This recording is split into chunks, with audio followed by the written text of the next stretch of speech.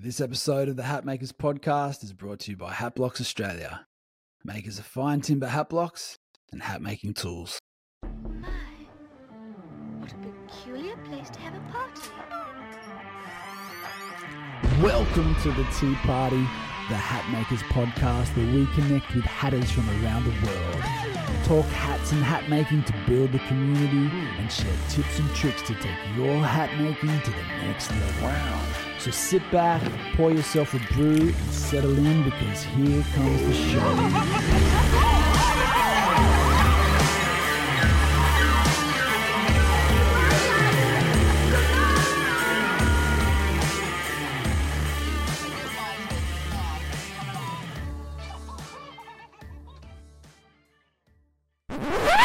On this episode of the Hat Makers podcast, we're chatting with Canadian hat maker Jaxon Howell.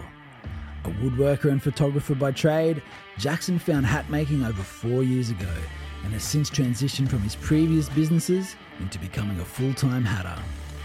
Based in Vancouver, Canada, Jaxon has built his business through word of mouth by producing high-quality custom-made hats with exceptional attention to detail. With his background in furniture making, Jaxon has also recently expanded into producing hat blocks for his fellow hatters. I had a great time getting to know Jaxon, and you will too on this episode of the Hat Makers podcast. Yeah, that was the beginnings of it, was starting this as a hobby. I come from a woodworking background, so I was 15 years as a cabinet and furniture maker. Oh, wow. And I had been looking for something different to do for a while. I was just creatively burnt out with the woodworking business. It got to a point where I wasn't really being creative. I was just running a business. I had a team of 5 guys and doing a lot of commercial work. And so for me, it was, needing to get back to firing my creative side. Yeah. Photography had always been that other creative passion of mine, but I mean, it's a flooded industry. Literally everyone with a phone in their hand is a photographer these days. So, I just, I still love it. I still love doing photography, but it's not something I'm interested in pursuing as, I guess, like a career. Yeah. So when I started doing hats, it was, again, like I said, I just needed to do something with my hands. And then, you tell friends, it's like, oh, hey, I started making hats for myself, and, oh, I want one, make me one. And then it just grew from there. It was like one friend, then another friend, then another friend, then somebody seeing the hat and being like, oh, that's cool. Where did you get it? And then, yeah, it just kept going and going and going. And then it got to a point I'd say about a year in, where I was like, oh, I'm busy enough with hat making that I can transition out of woodworking.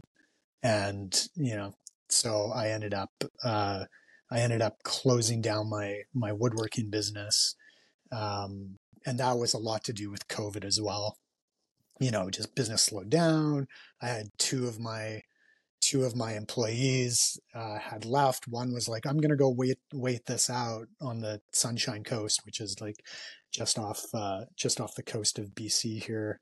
And, I mean, it's like 3 years later, 3.5, 4 years later, and he's still there. And then one of my other guys had just moved on to another company. And then my main guy, got to a point where he was like, I need to just do something different. Like, he wanted to just, like, kind of get away from the whole pandemic, and decided to leave and go to Mexico for a few months. And that was my cue to be like, okay, this is perfect timing to just like shut things down. And so I put the woodworking business to rest and jumped full time into hat making. Wow. Yeah. How was that transition? Was it a little bit scary to leave something behind that you'd built up over so long? Oh, move absolutely. Into something new? Yeah, absolutely. I mean, like I said, 15 years into that career, I guess, where I'm like, I always had a way to make money doing that. Like I always had, I had like so much repeat business from clients, and, I'd get big contracts. I think like the biggest contract I had at one point was like $400,000 contract to do, Wow. this huge office, space. But yeah, I don't know. It kind of got to a point where it was just like soul sucking work. And, I just didn't enjoy it anymore. Like I'd go to work every day and just be like, ugh, like no excitement to be there. And like, yeah. So, but yeah, I mean, like moving into an arena where because I'm self-taught with hat making, like nobody taught me how to do this, because I picked it up right at the beginning of the pandemic. There were no courses that I could go take. I didn't really know anything about the industry. And so I didn't even really think like, oh, I should just like reach out to another hat maker and see if I can apprentice under them. That was, not really something I had thought about. I combed through YouTube to see what I could pick up.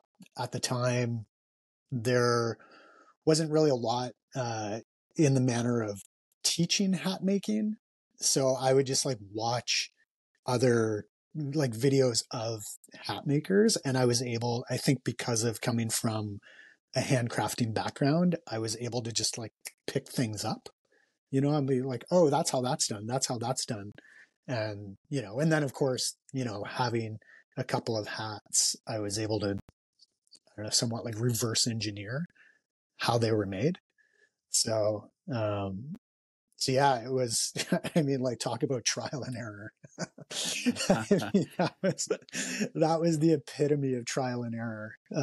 My beginnings for sure. Like, I definitely, I mean, my craft, like quality, everything has like come leaps and bounds since the beginning. So, but, Yeah. but it's been good. I have had a couple of hat makers that have given me tips along the way, which is great.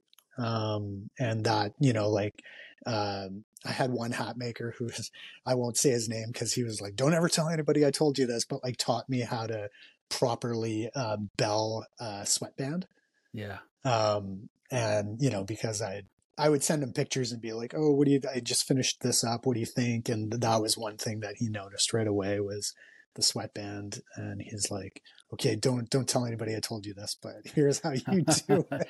Here's the secret. Yeah. Yeah. So, It makes all the difference. Hey, it's so subtle, but it makes a huge difference. Absolutely. Yeah. Huge difference. Yeah. Yeah. But I mean, that's this industry though. It's like, everybody's just like, no, I'm not going to tell you how to do it. Yeah. Which I'm like, I don't know. I guess like being in the furniture industry, like I had a lot of friends that were furniture makers here in Vancouver. And we would literally just like pop into each other's shops and be like, oh, hey, what are you working on right now? And like, oh, that's cool. Like, hey, how did you get that detail? Or how do you do this? And, and everybody was very, very much like, oh yeah, here, I'll show you how to do this. I'll tell you how to do this. Like very open community, which I really like. I have like now in the past couple of years, met more hat makers that are, more open to sharing tips and tricks. Like Jay and Ryan at Coup d'etat. Anytime I'm in Toronto, like I was out there a couple of years ago and I just emailed them and said, oh, hey, I'm a hat maker from Vancouver. I'd love to come check out your shop. And they were like, yeah, come on by. And they're like super nice, like, and, gave me a tour of their shop. And Jay is just like, oh, like he asked me questions like, oh, how do you do this? Like, here, you should try this. You should try that. Here's a place to get this. And, I was like, wow, I can't, I was like blown away at how, just open they were, which was amazing. I love that. And same with Braden at Patterson Hat Co. Him and I have been like, him and I have like talked numerous times over the past year or so. And then I just met him a few weeks, actually Oh, wow. the day before our dog got injured. I stopped in and saw him at his shop out on the island, and Is which he was close great. to you? Is he close to where you're He's at? Yeah, so there's the mainland, and then he's on Vancouver Island, which Right. is about an hour and a half ferry ride. Okay. And he's like, you get off the ferry and he's 5 minutes from there. So Yeah. yeah, just like timing worked out with our trip, that I was able to stop in and spend some time with him, which was really great. You know, same thing, like super nice guy. And we like kind of like trade tips and stuff back and forth, which is cool. Yeah, that's the Yeah. Canadian. That's the Canadian spirit, isn't it? You guys are Yeah. pretty cool and laid back, super friendly and generous. Yeah, I mean, especially on the West Coast. But yeah, maybe that's a cultural thing. Like maybe it is a Canadian thing, that we just like, you know, we're super friendly and like to share. So yeah, Yeah, but that's nice. but yeah, it's been great. And then I feel like I've had a few hat makers ask me questions, and I feel like I've been fairly good at you know, giving whatever wisdom I can give. Again, you know, like I feel like even 4 years into this, I would still love to go and apprentice with a master hat Yeah, maker, because I know that there's things that I could learn, either that I don't know, or that I could at least learn how to do better, like improve my craft. absolutely. Yeah. Yeah, just from chatting to like different people on the podcast, there's so many different ways that people go about things, and then if you can Yeah. just grab a little bit from everyone, you can. It's amazing what small little techniques can do to your work. You know. Oh, absolutely. Like Yeah. I've picked up a lot actually listening to the podcast. Awesome. There were a number of things that I picked up. It was funny, like even something with just the little jig on my ASM, like my sweatband machine, Yep. that John from This Is Folklore had said, and I was just like, oh, that's why I've been Yeah. having this issue. And yeah, so yeah, so yeah, it's been great. I'm glad that you did this. It's like bringing this community together. Yeah, man, it's such a joy. It's amazing to like connect with all these people that you look at and see on Instagram, and you know, you kind of want to have these conversations, but it's like, I don't know, do you just pick up the phone and call, or what? So this is kind of a good excuse to Yeah. make those connections, you know. Yeah. So how about you introduce yourself and tell us who you are, where you're Yeah. from, and also how did you get attracted and started in hat making? Okay, so I'm Jaxon Howell. I live in Vancouver, British Columbia, on the west coast of Canada. I mean, I've worn hats since I was a kid. Not necessarily like this style of hat, but like always something on my head, whether it was a baseball cap or a beanie or a flat cap, you know, something like something of that sort, like literally my whole life. And then back in, when was it? I think it was 2018 or 2019. Or actually, I'll go back, sorry, a little bit further than that. 2015, I had a guy come start working with me at my wood shop, and he showed up wearing this like super cool hat. And I was like, oh man, that's so cool. And then literally every day for like 10 days, he wore a different one. And I'm like, where did you get these hats? And so he was in LA, or lived in LA for a little bit at one point, and he was at a house party and wearing a hat. And somebody was just like, oh, that's a cool hat, man. You should meet my buddy Nick. He just started making hats. And so he got introduced to Nick Fouquet. And so he ended up like making a bunch of hats, or having Nick make him a bunch of hats. And so that was kind of my introduction into it, was him coming to the shop every day wearing a different hat. And I would try them on, and he was like, I think two sizes bigger than me. So I'd put these hats on, and they'd just like, they'd, like fall down, and just like he also likes a really nice wide brim. And I'm like, I'm like, this is way too much hat for me. And then over time, I still just like grew such an appreciation for them. And I'm like, okay, it's time for me to, pull the trigger and get one. And at the time, I think they were like maybe $600-700 at the time. And, like back then I was just like, what? That's insane. Who would pay $600 for that? And then, so I sort of like dragged my feet on it for a little while. And then, I think it was like it was like 2018 or 2019, something like that, where I was just like, okay, I'm going to pull the trigger on this. And I'm like, but I wanted to do it in person. And so it was, just figuring out a time to go down to LA.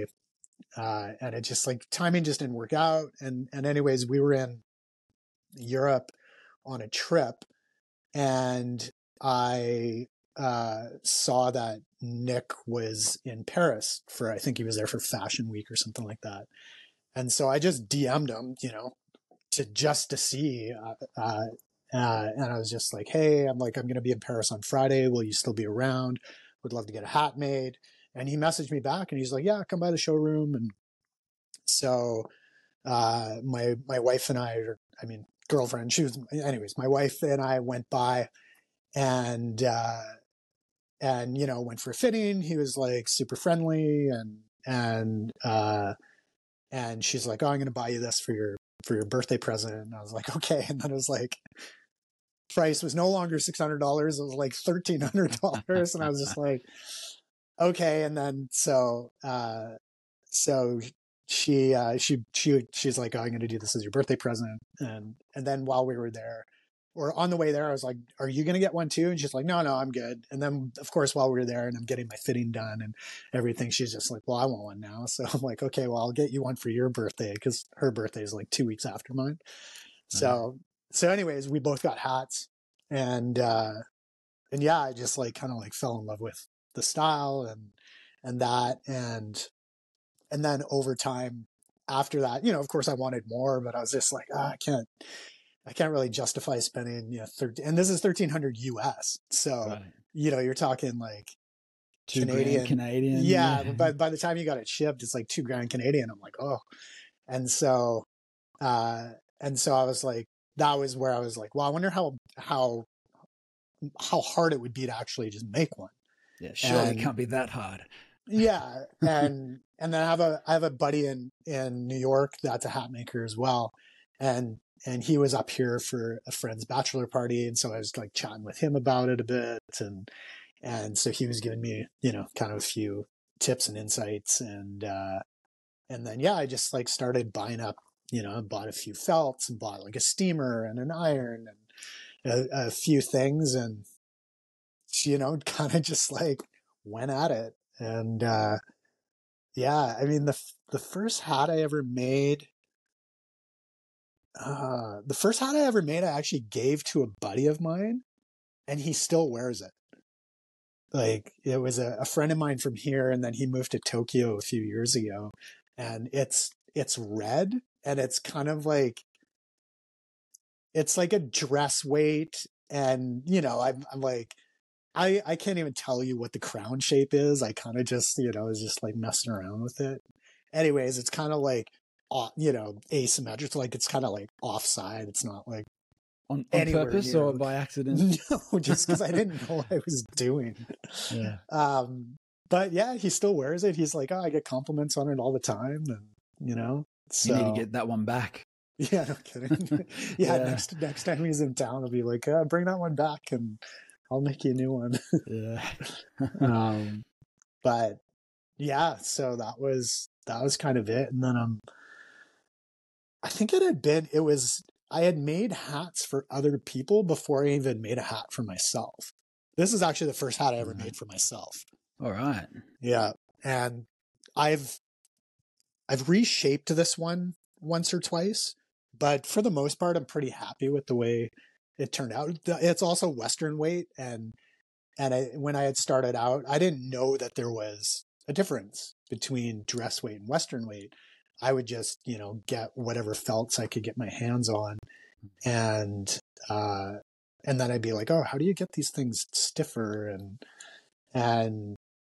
I think I was looking for sweatbands, like specific sweatbands, and got on the Fedora Lounge. Yes. And asked somebody on there, like, hey, does anyone know where to get these sweatbands?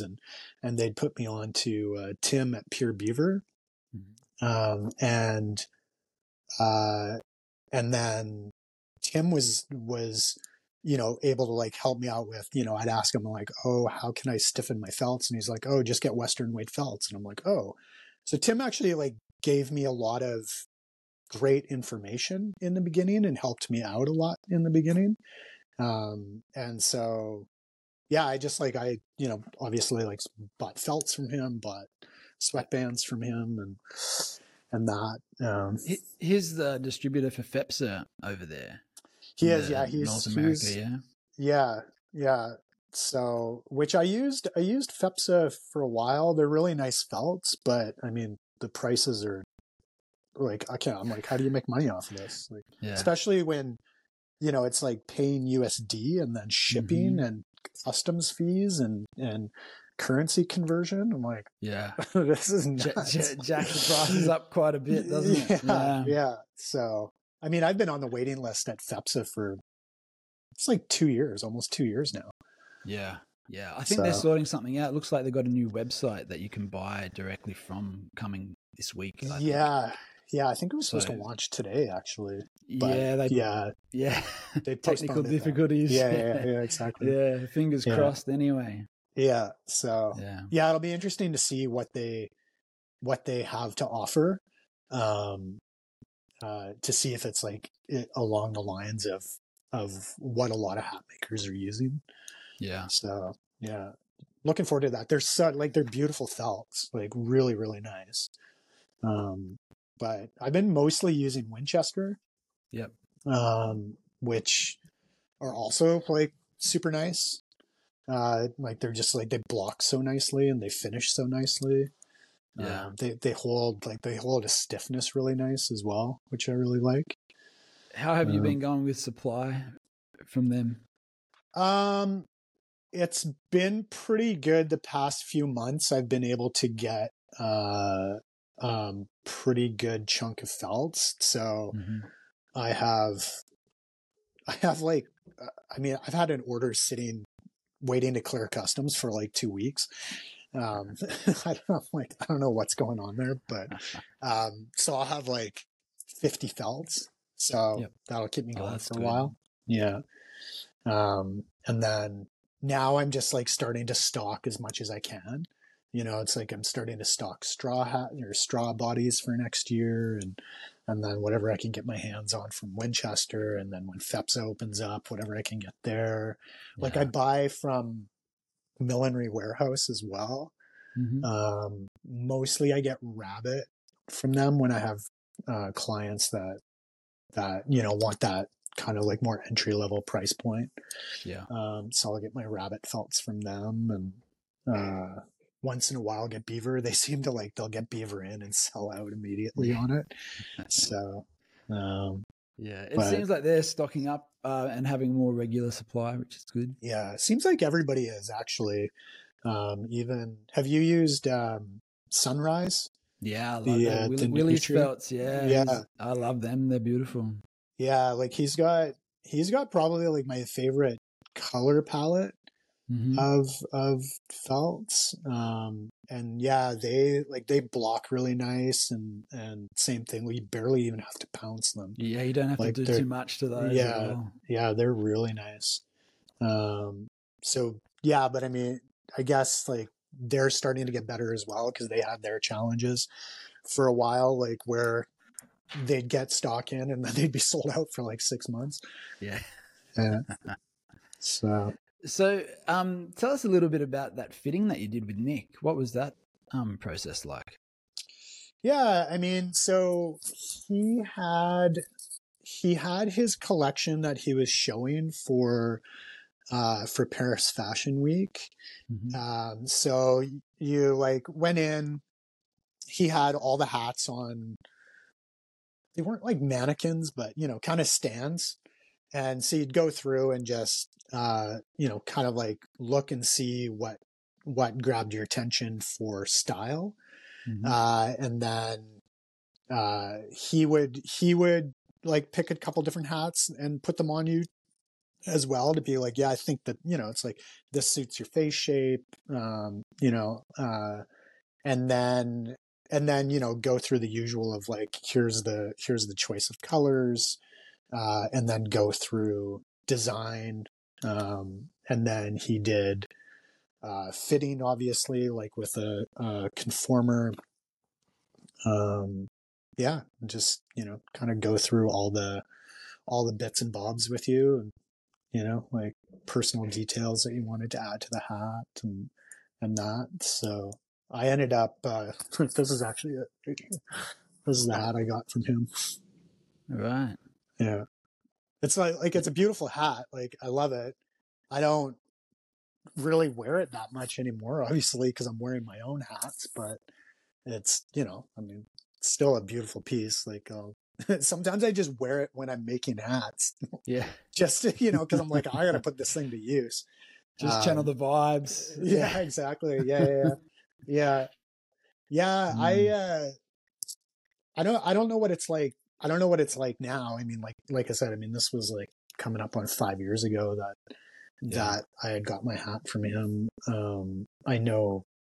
I mean, it seems like his business has like grown quite a bit, and I mean, he's got a big team of people, and and he's doing clothes now. Like, it's not, he doesn't even just do hats anymore, right? So, but yeah, I mean, like, overall, like, it was a good experience. Like I said, he was like super friendly guy, like pretty chill and down to earth.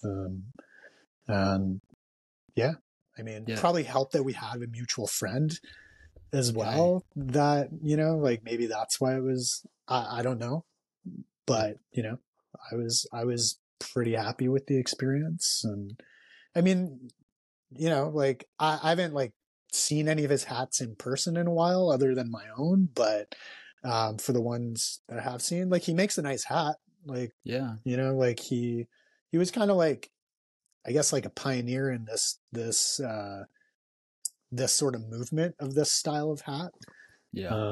So got to give him props for that. I know there were other people involved as well when he had his beginnings.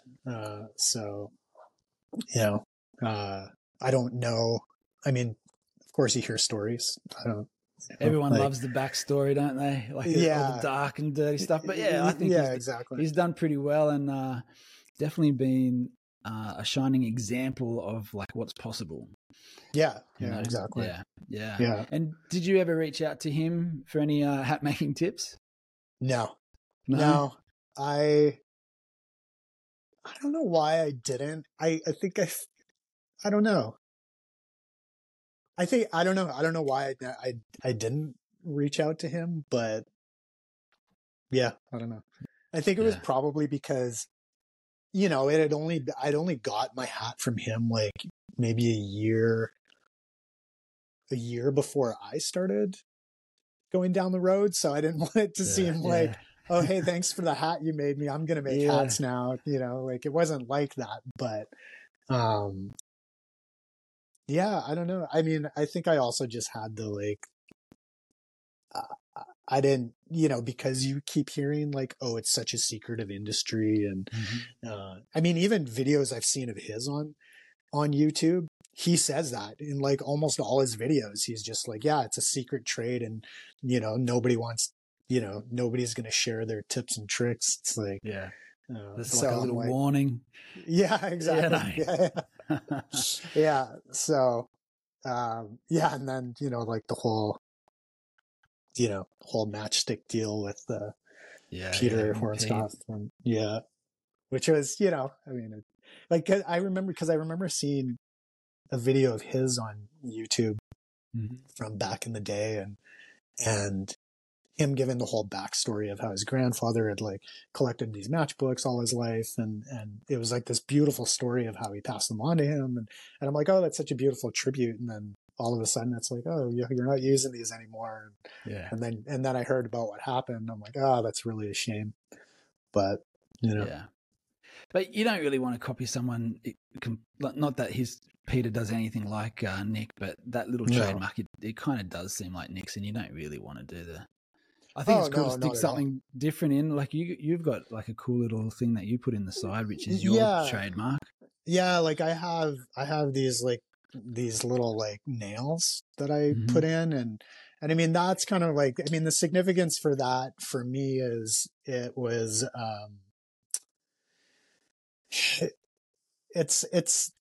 it's like a reinvention, rebuilding, and and that was what I was doing, like going from woodworking to hat making was reinventing myself, which I've done numerous times. I mean, like I've been through a lot, man. So when I was first out of high school, I was insulating attics, which was a horrible job.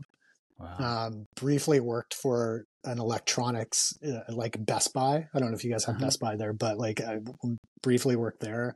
And then I was a letter carrier for Canada Post. And then I was a flight attendant for like 6 years. And then I got into woodworking. And how old are you? I'm 46. All right. Yeah. So I've had a few reinventions in my life, and so this was like a, you know, symbolizing reinvention for me, and you know, and also like a little bit of an ode to my woodworking career as well with the nail, and so yeah, I just like I remember sticking one in a hat, like I just got a hat that I stripped down and sort of like rejigged and that, and sticking a nail in there. And I was like, oh, this is like, you know, whatever, looks kind of cool. And then this was like a reiteration when I started making hats of that. And yeah, it kind of just stuck. Did you trademark it? That's the important question. I'm actually talking to a trademark lawyer right now. I thought about that. Like, you know, I mean, again, it's like one of those things that I was just like, I never really thought about it. And then the more you see, you know, like new hat makers popping up on Instagram, and I think I've claim it. Yeah, like I feel like I've been doing it long enough, and it's always been something I've showcased right from the beginning. But yeah, this year I was just like, I really should, you know, trademark it so that it doesn't get, you know, stolen by somebody else. Like, I mean, I just had like 2 weeks ago another hat maker, and a very prominent hat maker, like fully ripped off a crown design that I think I came up with. I could be, you know, maybe I'm wrong. And it wasn't a skull in the crown, was it? Oh God, no. No, it's funny. The more I see these skull crowns, it reminds me of like from furniture making, or like, I don't know. Do you know what river tables are? No. Oh yeah, with the resin. With the resin, yeah. So that was because it was so trendy and whatever in the furniture industry, and I was just like, I never liked it. I was just like, so me, I'm like, you know, all the best to the guys that love the skull crowns, but I'm just like, to me, I'm like, the skull crown's like a river table to me. It's just like, I'm like, it's cool, it's trendy, but I'm like, I'm not gonna. It's done. It's been done. Yeah. So, yeah. So I like, I mean, this sort of style of crown is what I've been doing for, you know, basically from the beginning. Yeah. And so I have seen iterations out there with like people doing like a cross. Yeah. Like mine's not a cross. It's more of a star, but anyways, I had just seen that recently. Somebody like full on did that, and I was just like, oh.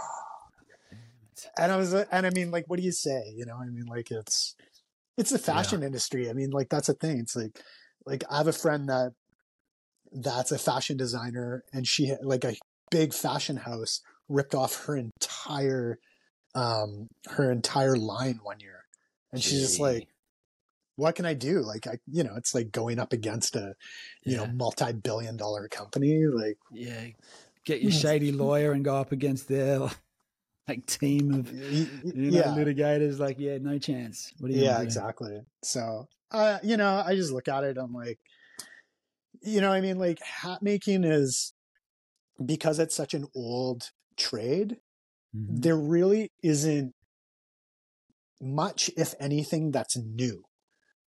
You know what I mean? Like, it's like somebody's done this before. I mean, same thing with Nick. Nick's not the first person to put a matchstick in his hat. You know, like, he's just the first person to make it, I mean, his trademark.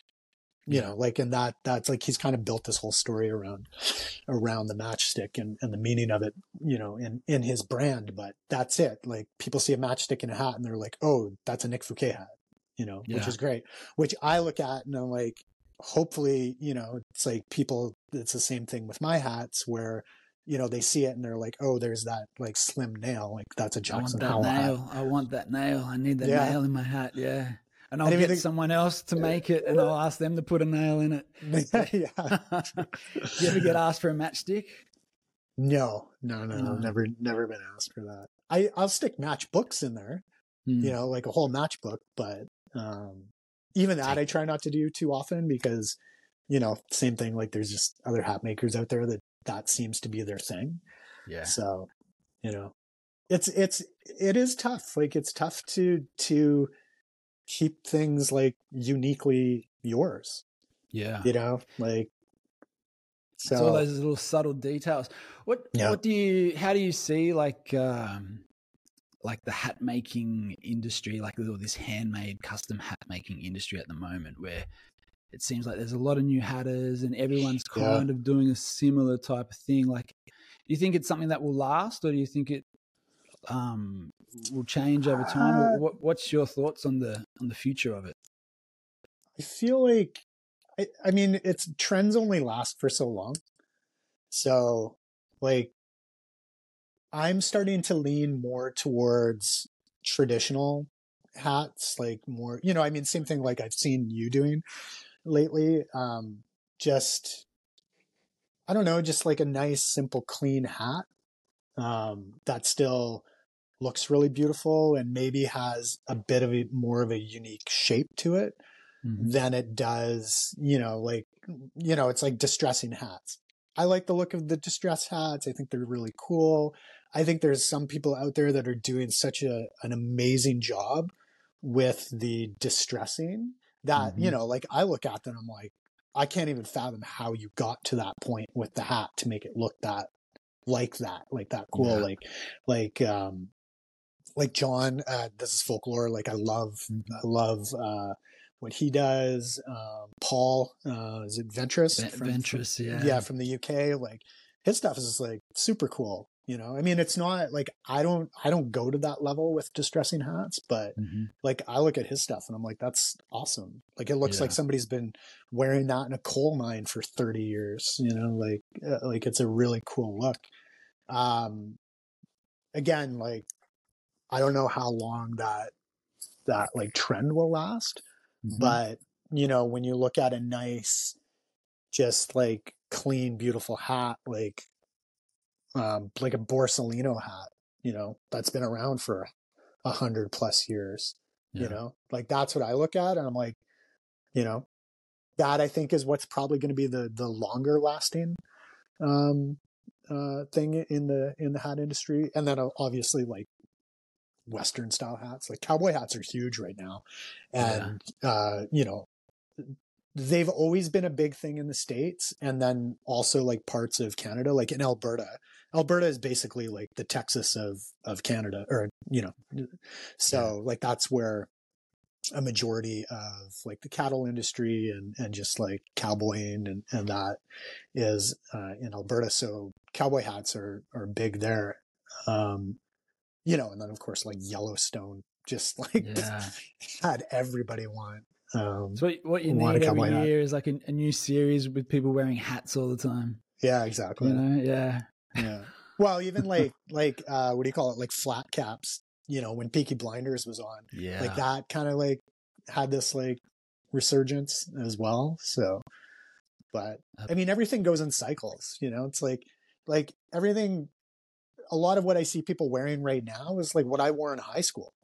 Yeah. Like, you know, it's like big oversized kind of like baggier clothes and that. Like 90s it's just stuff. yeah, it's like everything just goes through these cycles, right? So Yeah. but yeah, I don't know. I mean, like I like to think that my style is and you know, whether hats are just like me personally is like timeless. I try to keep my style timeless so that I'm not I don't I'm like it I'm very against like fast fashion. You know, I'm like, if you're going to buy something, it's like spend the money, buy something quality that lasts. You know, like I love like my friend's brand. They're the same thing, you know, where they just like make really quality pieces, and it's like fewer, better things is kind of like their tagline.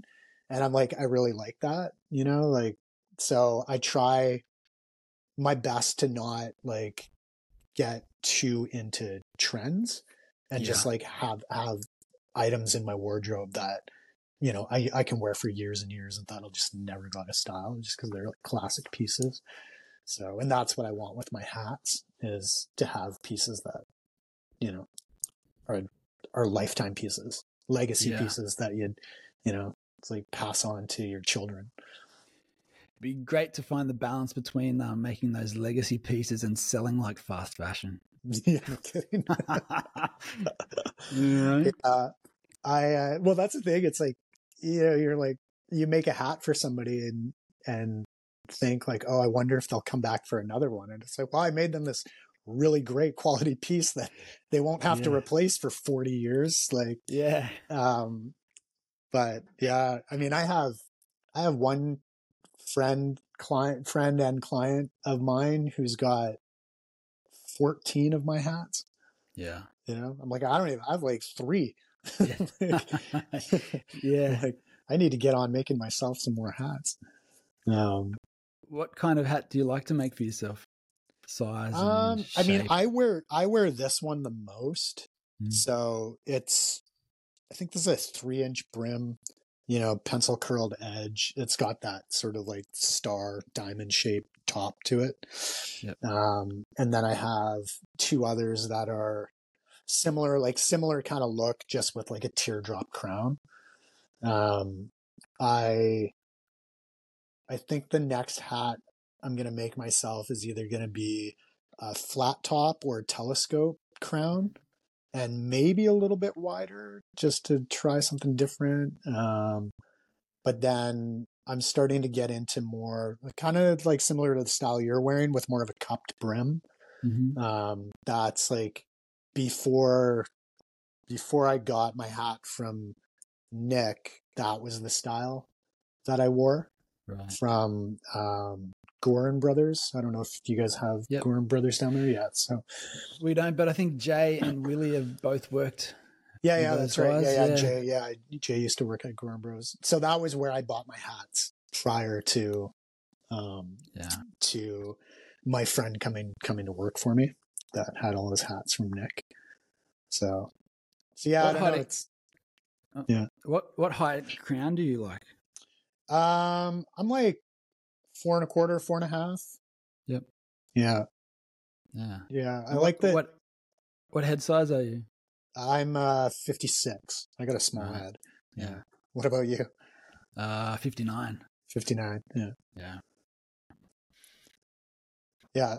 It's like my wife. My wife's 59 actually. Yeah. She's got a lot of hair though, but yeah, it makes a difference with a bit of hair.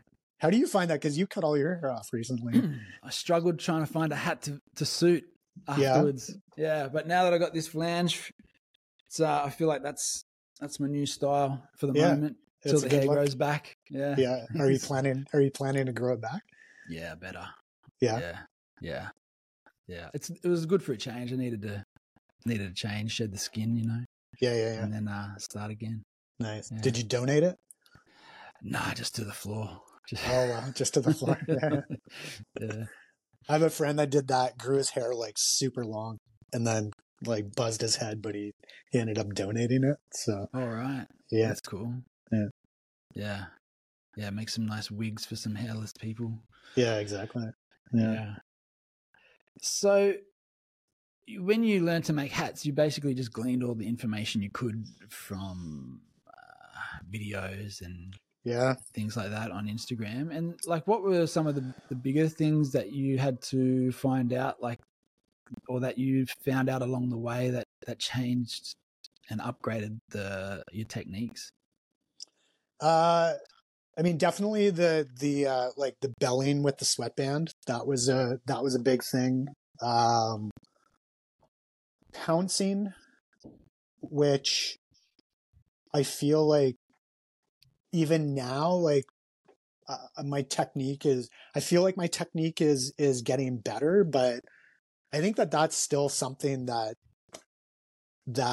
I would love for like a master hatter to teach me. And I know a lot of it is just about touch and feel and knowing, you know. I've had like too many times, and maybe it was just like a bad felt or something, where you get like the shellac like coming through, and then, you know, unless you're doing a distressed hat, then, you know, I mean, you're basically throwing that away. Because I find it like I've tried so many different techniques, and I find it almost impossible, especially on a lighter colored hat like pastels, to get rid of that. Have you ever tried to spray alcohol on it and then iron it out? I've tried that. I've tried steam and like a more aggressive brush. I just tried that the other day. Drew at Millinery Warehouse had suggested trying that. I don't know. I mean, I've got one right now, actually, this kind of like light blue hat that I'm working on, that it's like just along the edge of the brim. There's like a patch of it, and I'm like, I'm going to try a couple other things to see, but then I'm like, I might just have to have to do it. Yeah, well, it's even wider. It's too wide for even hiding it with binding. I mean, it's not a hat. It's not, you know, it's like I'll repurpose the felt. I'm not just going to toss it in the bin, but yeah, you know, it's like I might end up having to just, you know, start over, eat the cost of the felt and start over with it. You know? Yeah. So, but yeah, I mean, like other than that, you know, like in the beginning, it's like I didn't know, like the first like few hat blocks that I bought, I was just like, oh, I'm a size 56. So I bought a 56, not knowing that you had to size up, you know, for, you know, and then it's like putting the hat on and being like, why is this so tight? And then like getting in there with a stretcher and trying to stretch it out. And then you end up like misshapen, you know, like misshaping the hat. And I'm like, I just didn't know that, you know, that was a thing, is that, oh, you have to step it up a size in order to get your proper size once you put your sweatband in. But yeah, I mean, that I remember like for probably a year, I made my own brim cutter, you know, like in the beginning, and used that for about a year, and it worked pretty good. And then I ended up buying one from Mark Deku Studios off Etsy. He makes some beautiful things, doesn't he? Oh yeah, I mean, like I probably spent $1,200 on this thing, you know, but what a difference it made, you know, like just like super clean cutting and that, yeah. So, Yeah, I was working with my own little handmade brim cutter for quite a few years. oh yeah. And then when I got a proper one, it was like, whoa, this is, what have I been doing for so long? Yeah, no kidding. I know, like, I have Yeah. a friend of mine that he cut all his brims with scissors in the Wow. beginning. And I'm like, how did you, like, I feel like that would have been just so much work. Like, but I know, like, there's, like, you know, a lot of hat makers out there that's how they started, was just like cutting, you know, it's like however they marked it and then just cut it. Yeah, there you go. Yeah. But there's so many, like, I find that, you know, even like as the industry grows with hat makers, because there are so many more hat makers popping up these days, is I'm also finding more people like making tools, like the hand tools. Yeah. So, like, you know, like I said, I mean, I think I paid around $1,200 for my brim cutter, but now you can buy them for $200 or $300. So even, you know, like a few different people 3D printing stuff these days, and yeah, so Yeah, it's a good way to get into it on a budget. oh But, yeah, absolutely. And I mean, yeah. it's great that those options are out there. You know, like I most of my stuff, you know, like, you know, it's like buying stuff off of eBay or Etsy, and you know, it's like getting, like, I've got like a bunch of old flanges and old hat blocks, and you know, they're great. They still work. I still use them, but yeah, it's like trying to get full sets of anything Yeah. is almost impossible, unless you're like, I saw this one hat maker who somehow just happened upon a hat shop that was closing and has like this enormous stockpile of blocks and flanges, and I think got a couple of the old French like conformators, Oh, wow. and the vermilions, and I was just like, wow, that's a score. That's a Yeah. that's a treasure find right there. Someone was Yeah. saying their prayers. You got, you Yeah, no got the kidding. answer. Yeah. Yeah. Yeah. Speaking of hat blocks and sets and things like that, Yeah. and your woodworking past, I've noticed that you've been making some beautiful hat blocks too. Yeah. Yeah. It was, I mean, that was, again, it was part of the like, oh, it's kind of hard to get hat blocks, or it takes a long time to get them. And I had made some myself probably 2.5 years ago, like before I closed up my wood shop. I had made some just because I had a couple of clients that were, you know, like large sizes. Like I had one guy that was 64 centimeter. And so I'm like, oh man, I need to get make a 65 cm block. And so I made a handful, and as I was making them, you know, thinking like, oh, okay, how much do these things cost to buy? How much time is this taking me to make? But I didn't have the time to wait 6 months or whatever it was to get a hat block from wherever, you know, I could get Yeah. one. And yeah, I just started thinking like, oh, I wonder how, you know, like, how could I have these things made?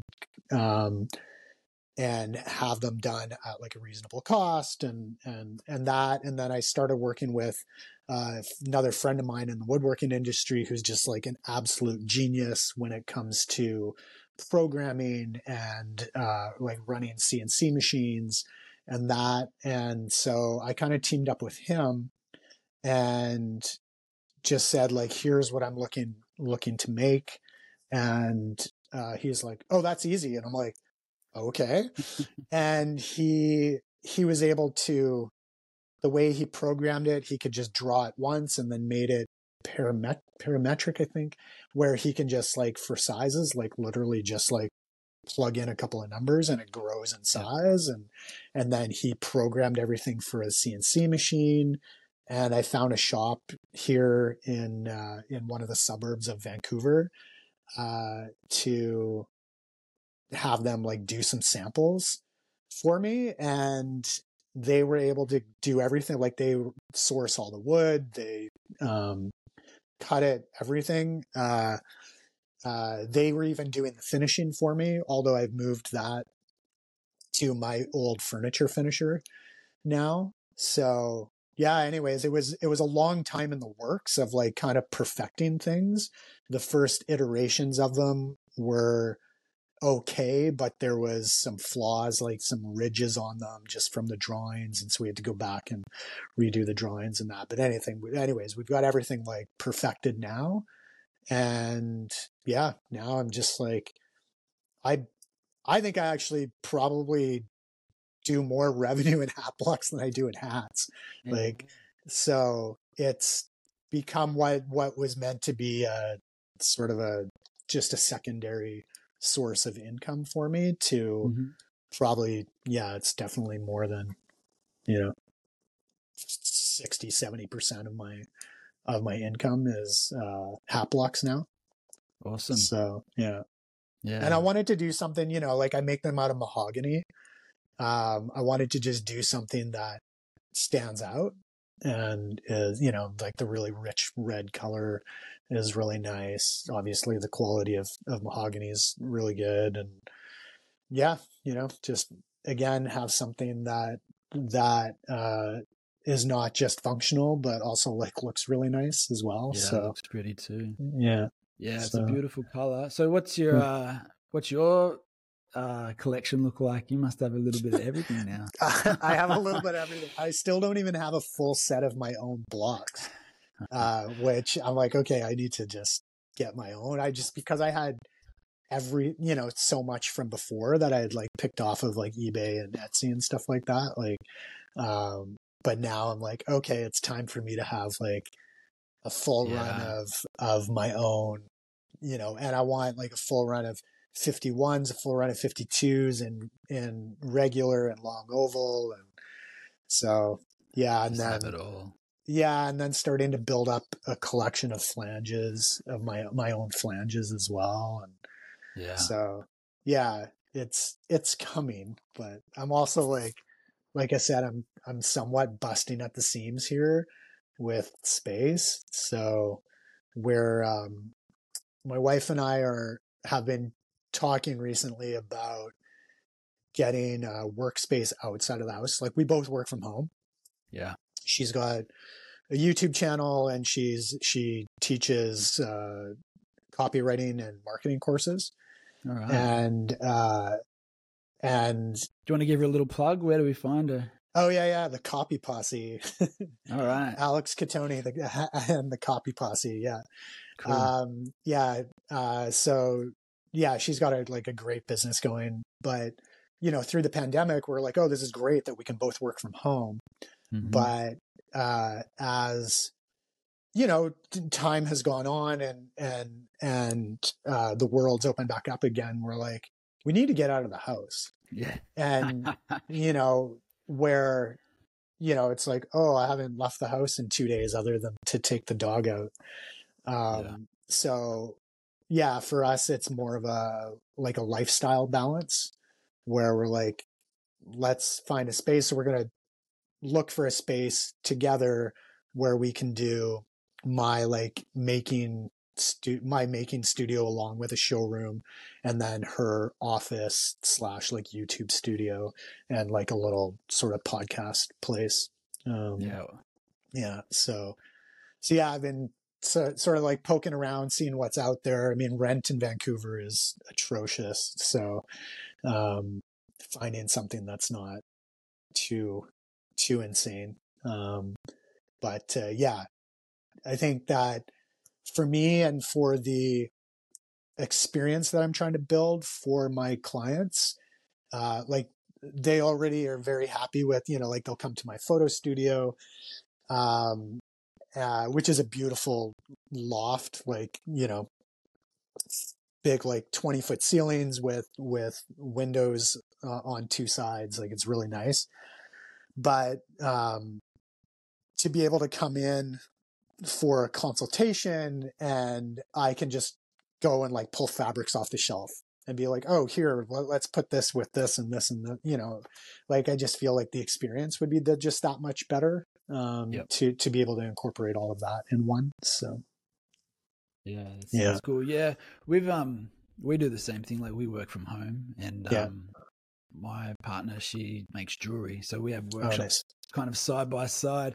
But yeah, it's nice to get out into the real world and see other people and other things other than just your home. So it's kind Yeah. of it makes sense. Like it's easy to work from home and it's cheaper rather than having to rent another place. But yeah, it's nice to get out. Get out and interact. Yeah. Yeah, Well, absolutely. and I don't like, have you had like people ask you, like people ask me this, they're like, oh, do you have a Mhm. shop where I can just like go see your stuff? Yeah. And I'm like, well, no, like it's either online or I'm like, I can meet you, meet you at the studio. But same thing, like whenever I go to do a consultation, I'm like, oh, I got to pack up a bunch of hats and bring them to have like just samples and for people to try on and that. Yeah. Yeah. And I think real world experiences are kind of better than the digital thing that's going on at the moment. You know, Yeah. like that's more where I want to go to is like more 3D, Yeah. Yeah. real life kind of interactions with people rather than just over Instagram or the internet. Yeah. You know, It does it. I mean, it makes a difference. And I feel like having in-person interactions with people, you can, you pick up on different vibes with them, and just like there's like small subtleties that you can find where you can incorporate like that like personalized thing into their hat. And I mean, I've made friends from, like one of my good friends like came in for a consultation to get a hat for her fiance, and we ended up just like chatting for a while, and she's a fashion designer, so uh-huh. it kind of like coincided, and then we just like kept in touch, and now we're in like my brother-in-law and I started a creative mastermind group, and she's like in the group with us as well, and Uh, so yeah, it's been nice to like make friends from just meeting people through them buying hats from you. yeah. So yeah. Yeah, Yeah. it's a great way to interact with the world and like Yeah. to share something. Yeah, and invite the good people in. Yeah. I Yeah. I also like, I miss working with people. Like when I had my wood shop, and I had, 5 guys there, and they all, same thing, like they all became friends. Yeah. And I miss just like going to work and just that camaraderie of like working with other people, and that, like, cause a lot of times I'm like down here in the basement. I'm just like, it's me and, me Yourself. and Yeah, that's yeah, where the term Mad Hatter comes from, I'm yeah, sure. exactly. Yeah. Yeah. Yeah. Yeah. It's just me, and like, I'm either like listening to a podcast or music, or have like a movie on the TV or something like that as I'm like plugging away. But I'm like, Yeah. I miss talking to people, as I'm working. So Absolutely. yeah. Yeah. Speaking of marketing and Hmm. Instagram and all that, I noticed that some of your ads have been popping up Oh on yeah. Instagram. Yeah, yeah. What are your thoughts with Instagram at the moment? With like the digital marketing in general and doing ads and things like that. Yeah. I mean, it's definitely changed. I feel like, 5 years ago, you could build a business off Instagram, Mm-hmm. much easier than you can these days. I think that's a lot to do with just like the change in like the algorithms and and that. I mean, I feel like I've done all right with it. Like a lot of my business does come from Instagram. I only started doing ads maybe 6 months ago. Mm-hmm. And, you know, obviously it's like, with my wife's business, she's like, like, why aren't you advertising? And so I started doing that to just see how it goes. It has helped. It's helped to build the audience. Um, Definitely gotten sales from it. I feel like I'm still kind of working the bugs out with it. I have somebody that handles my ads for me. And she just started maybe 6 weeks ago. I had somebody prior to that and then hired this girl. And I feel like, things are going well. She's still kind of learning the brand, but she knows what she's doing. She's doing a good job with it. I think time will tell, see how it goes. But, I mean, the challenging thing with Instagram is that like even people that follow you or that have followed you for a long time don't see your stuff. Yeah. Like I have like a friend of mine that works with me sometimes. She's like, I never see your stuff. I never see your ads. I never see your posts. I never see your stories, and it's like, who knows what the audience is, like my friend, his platform, he's got over 1 million followers and gets less engagement now than he did when he had 100,000 followers. Yeah. So I don't know. I mean, to be honest, it's like, I don't know what's going to happen. Like, so I'm trying more to like build up my email list, and see how that goes. I feel like if I had a brick and mortar on a street that had like a decent amount of foot traffic, I feel like that would, that's curiosity, right? Like people just walk by and they're like, oh, what's this place? Oh man, there's somebody in there making hats. Like, let's check this out. And, I feel like that would probably do well. But again, it's like, that's a huge expense. That's a big undertaking to do a storefront. Big commitment.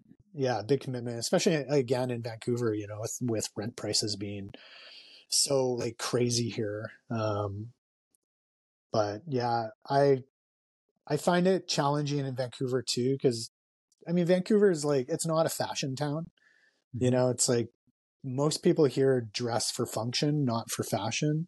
And for those that do dress for fashion, or, it's mostly because they have so much money. They just, buy whatever is, like got Louis Vuitton or Gucci or something splashed all over it. It's not Jaxon Howell. Yeah, exactly. I'm like, I gotta start doing, I thought about, I'm gonna start doing t-shirts at least, like something like it's a something big else. JH monogram. Yeah, exactly. Just like multi all over it.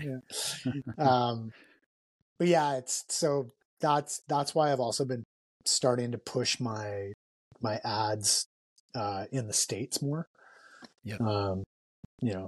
Americans are hat wearers more than Canadians are, but I mean, Americans are also just they more freely will spend their money. Yeah. Canadians, I find, are very just like, nope, I'm not opening my wallet for anything. Yeah. So yeah. But have you or what are your thoughts? I don't know if you've seen a lot of these Chinese type brands that are ripping off everyone's custom made photos. So many times I have sent photos to, I've sent photos to Peter, like Hornskoff. I've sent photos to John at like, This Is Folklore, and I'm like, hey, recognize this.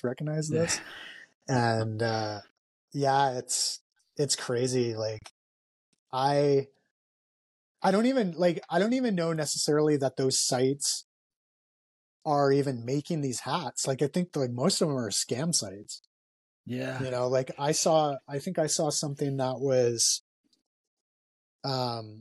it was cowboy hats, and they were like 20x or 50x or 100x beaver, and for what they were selling them for, and I was like, I'm like, that's cheaper than what I can buy a felt for. How is that possible? And of course, when you do like the smallest bit of research on it, it's like, oh no, scam site. Like, all the comments are like, what I ordered, I didn't receive what I ordered, or what I got was different than what I ordered, and all of that.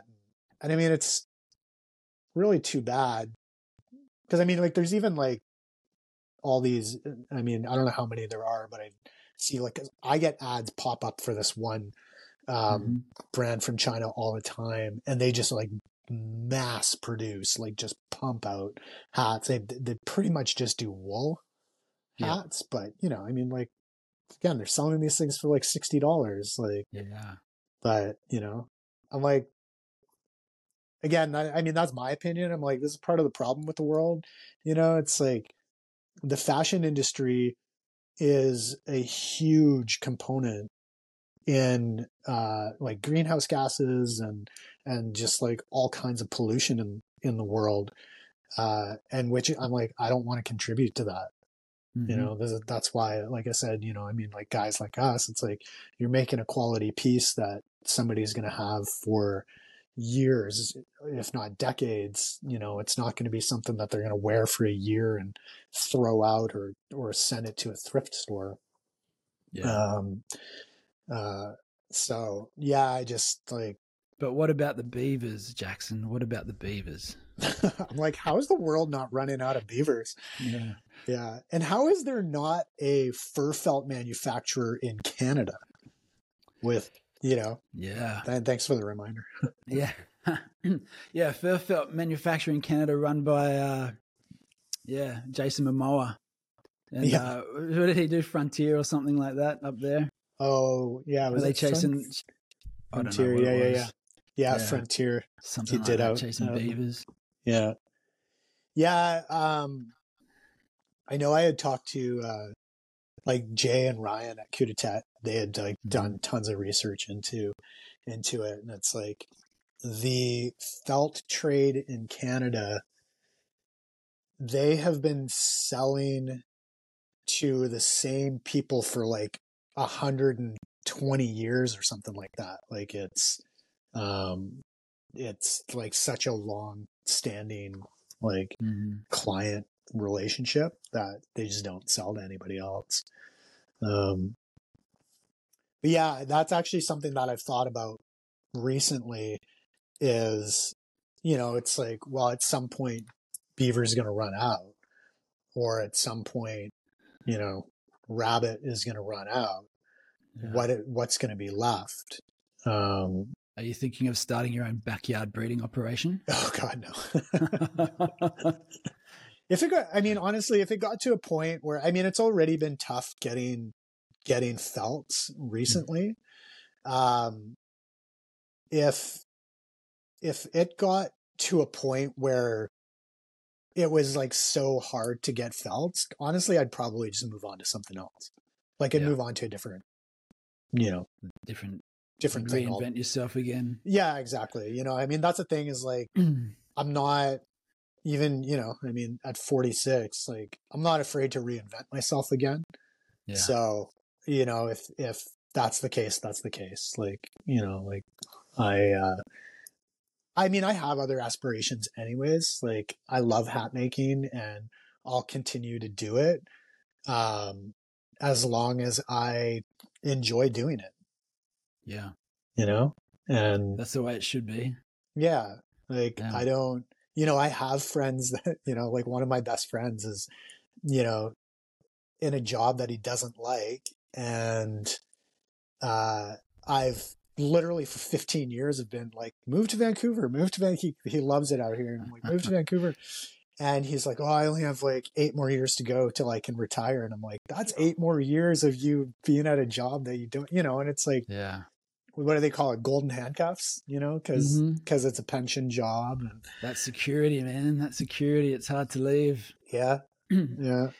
How do you explain your ability to like be a chameleon and transform and change and I guess follow your passions? How does that come about for a person like you?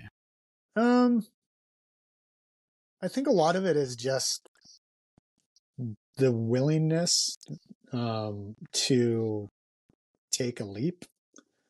You know, I mean, like we talked about earlier, like leaving the woodworking industry. I think that was part of the reason why it took me longer than I wanted, was because it got to a point where it was sort of that golden handcuffs thing for me where I'm like, I know I can always make money doing this.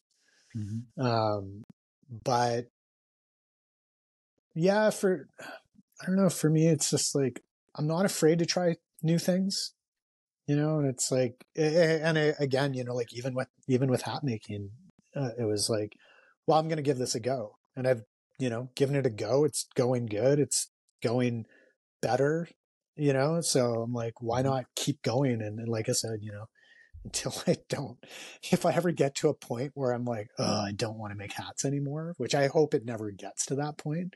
But if it ever does get to that point, I would hope that I've already started something else. Yeah. Yeah. So, I've for a long time, I mean, honestly, since I was a kid, I've had an interest in filmmaking. And so that's my next foray is filmmaking. So, yeah. Which I want to incorporate. I've done a few small things like with, like for the hat brand itself. Yeah. And so that would be my next thing is like filmmaking, but I'm like, I want to incorporate hats in there. Like I'm still like, my brother-in-law is a videographer. For all my like really beautiful video work, it's all him. Okay. And so him and I have like a few ideas cooking of telling my story, like my brand story for the hats. Yeah. So, again, it's like finding the time to do that. It's handy to have a videographer, and then you can just direct, because it's really hard to film yourself. Yeah, exactly. Yeah. Yeah. I mean, luckily I, like, because I've been a photographer for 25 years, like I do pretty much all my own photos, whether it's product photos or if I'm doing like a brand shoot or something like that, unless I'm in it, I'm typically the one taking the photos. So that's been good. It's like not everybody has that skill. Even with the woodworking, like I've made, some of my own tools. Like I've, my puller downer, the first one I bought snapped on me once when I was, and I'm like, oh, and then I was at the shop and I'm like, oh, I can just make a new one. Like, it's like having those skills have been super handy for me. And so that I think that also is another reason why I'm not afraid to start new things. Is I'm like, well, I've done this. So I've like kind of built up all these skills. And so I'm like, if I've been able to do all those things, I know that I could do all these things too. So absolutely. Yeah. You mentioned before that you've got a creative mastermind group. Is that based off like a Napoleon Hill type setup? Or is he someone that you've been into? I've read some of Napoleon Hill's stuff. It's not necessarily based off that. It's more so like I'm part of a men's group. I've been part of a men's group for many, many years. And I think it was a partnering of that. And then my wife was co-hosting a business mastermind for 8 years. And so her brother and I, like her brother that's the videographer, him and I, it's like as creatives, and I'm sure both you and your partner know that as well. It's like as a creative, you spend a lot of time by yourself, especially, working from home, which a lot of creatives do. We just had this thought of like, oh, it would be really nice to just like have time with other creatives and people in different fields so that we could just bounce ideas off each other and see where either we could possibly work together or, it's like, oh, I'm struggling with this and somebody else might be like, oh, you should try this. So our group is pretty diverse. Like we have like myself, Ted, who does the videography. There's a fashion designer, 2 musicians, a writer, an actor / acting coach, a comedian, and a stylist. Then we had, and then there's another photographer in there. And then we had one girl who was there for a while. She just moved away, but she's an actor but she's also like a holistic chef. And so it was like with this sort of like group of different creative passions, we've been able to help each other out a lot, whether it came from like applying for grants or, working with each other on like, stylist working with a photographer on a shoot, or videographer and a stylist working together on a music video, marketing tips, just like all kinds of different things. It's been really great. And again, it's like where one of us might get creatively stuck, somebody else might be like, oh, just do this.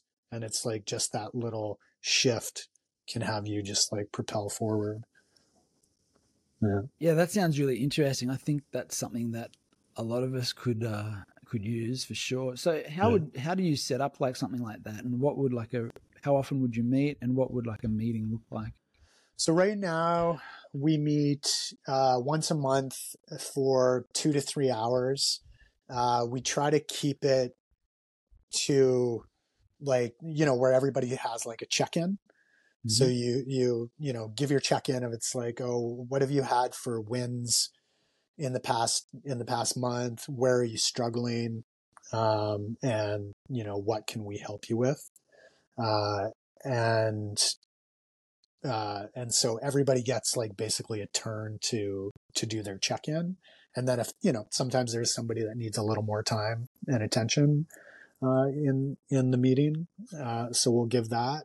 How we started was I literally just started approaching some creatives that I knew, and was just like, hey, Ted and I are thinking of starting this mastermind group.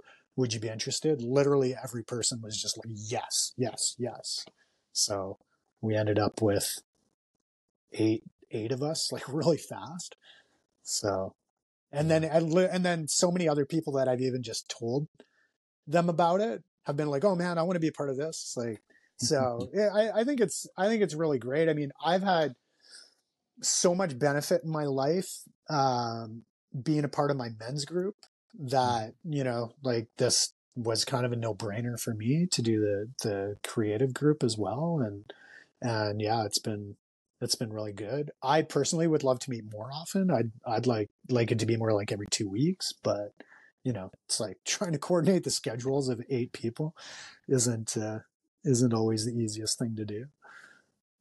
But yeah, it's been highly beneficial. I'd recommend it to anybody, whether you're creative or not. It's just like being a part of a group like that can just like benefit your life in so many ways. So yeah, I mean, I'd say go for it. We'll do a chapter of this in Australia. Yeah, that'd be awesome. Yeah, it sounds like something that I think could be beneficial for anyone. Yeah, I think it's community. Like it's just being a part of the community. Like I've been very lucky to have a really solid community of friends in Vancouver that just like it's a very like, I don't know, it's positive, it's uplifting. I just don't like, I personally years and years ago made a decision. I'm not going to spend time with people that bring me down or that are like, soul suckers, if you will, I'm like, I like to spend my time with people that I feel uplifted when I leave their presence. And I hope that I also leave that impression on them. Yeah. So, yeah. Yeah, that's the way to be. Absolutely. Yeah. Yeah. All right. So let's bring it back to the hats again. Yeah. So do you do any ready to wear type stuff, or is it mostly custom? It's a mix. I do mostly custom, but I do have a handful of ready to wear on my website. I have like 4 more pieces that I'm working on right now. I think it's good because, I mean, there's people out there that don't necessarily want to go through the whole custom experience. They're just like, oh, if I see something I like it, I buy it. The only challenge I've really found with it is that, you create a hat, and it's one of one. So it's one size, one color style. And it's like, for you to find a person or a person to find that hat where it's like, ooh, I love the look of that. Ooh, it's my size, and then boom, they take it.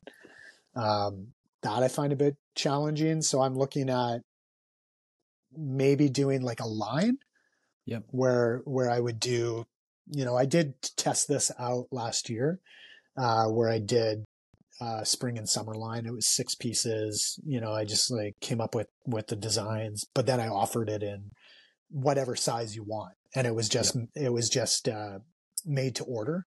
Right. So again, with the,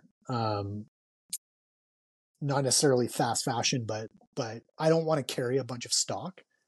And that's mostly, like a financial thing that I don't want to put all that money out to hold stock. But I also look at it, it's like, well, what if it doesn't sell? Then what do you do with it? It's, then you have to discount it and that. So that's why I'd rather it be made to order, so that you're not.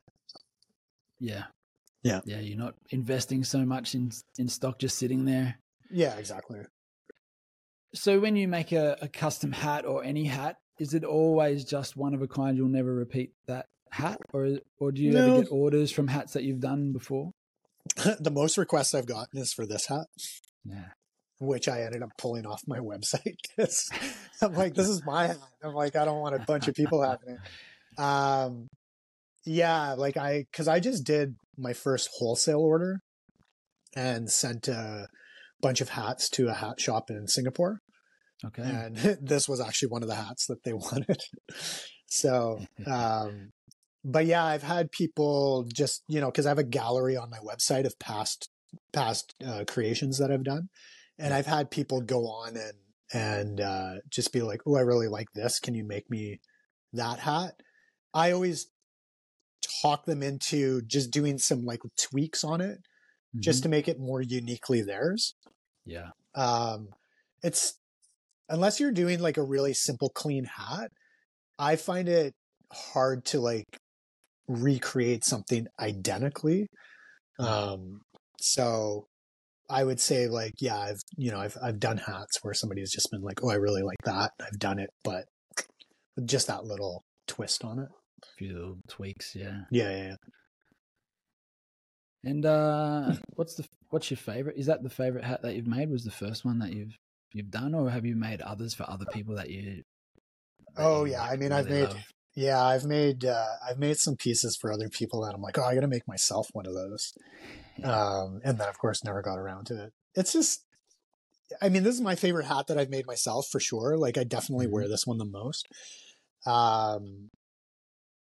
I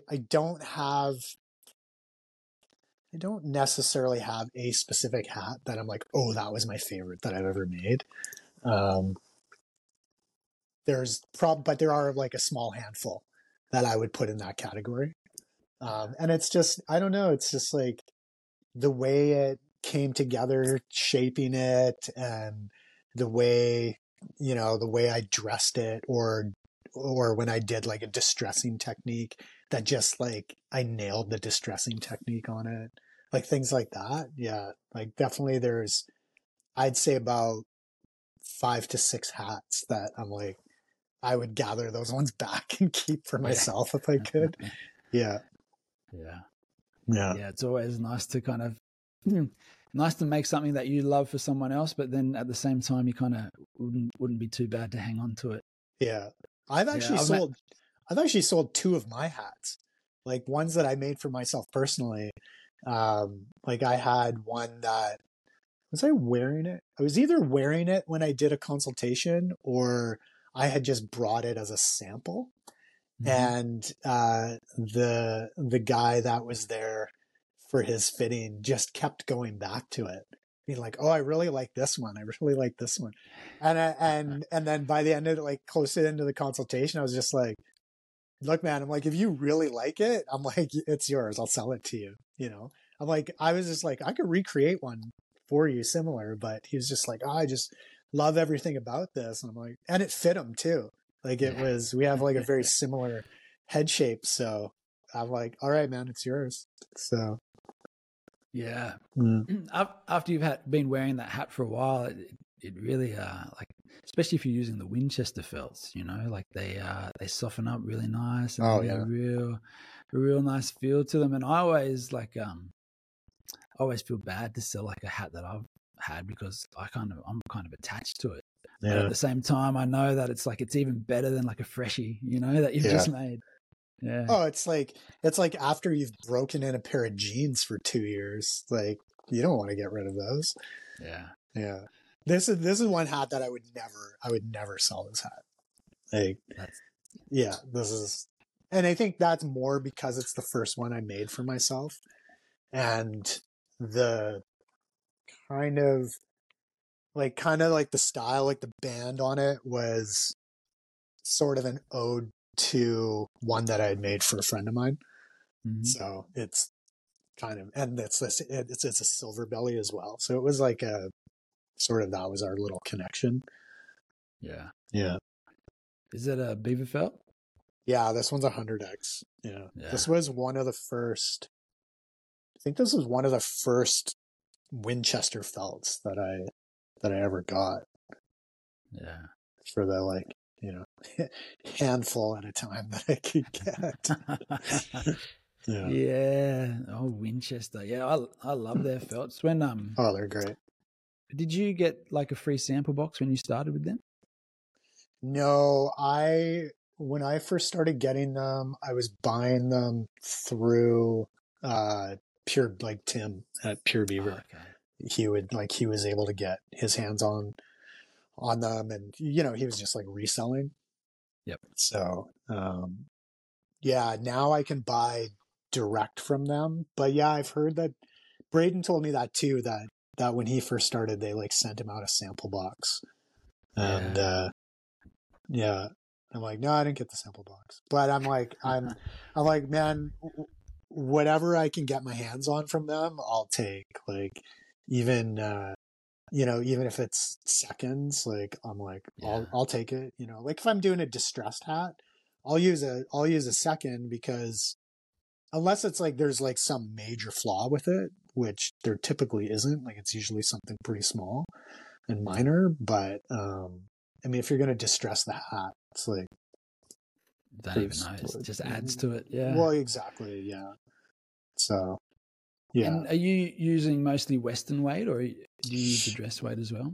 I use both. I would say a majority is definitely Western weight, but I've been using dress weight more lately, and I think with the direction that I'm going with, you know, doing the more just like kind of clean classic hats, I'd probably do more dress weight in those.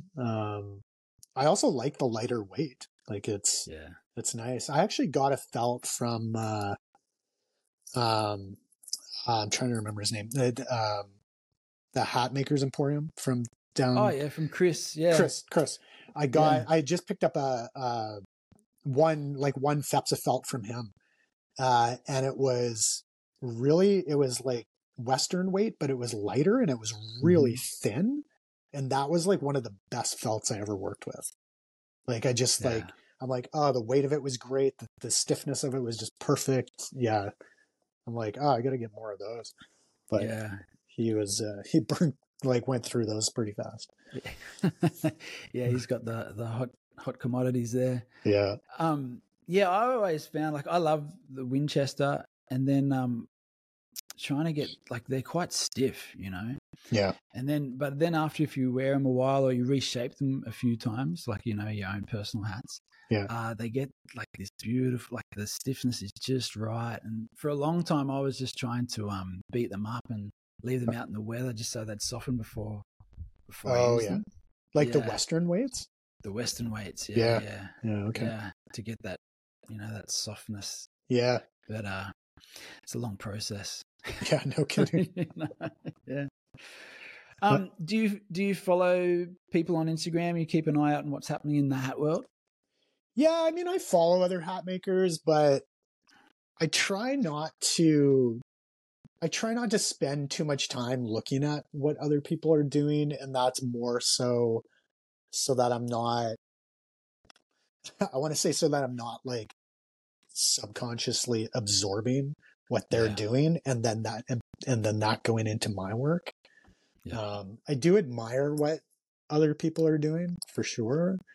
And it is cool to see what's out there and I just see a lot of skull crowns lately, but it is cool to see what other people are doing. I just try to not let it influence me too much. Too much, yeah. Yeah. Who do you see that you kind of admire, or whose work do you like?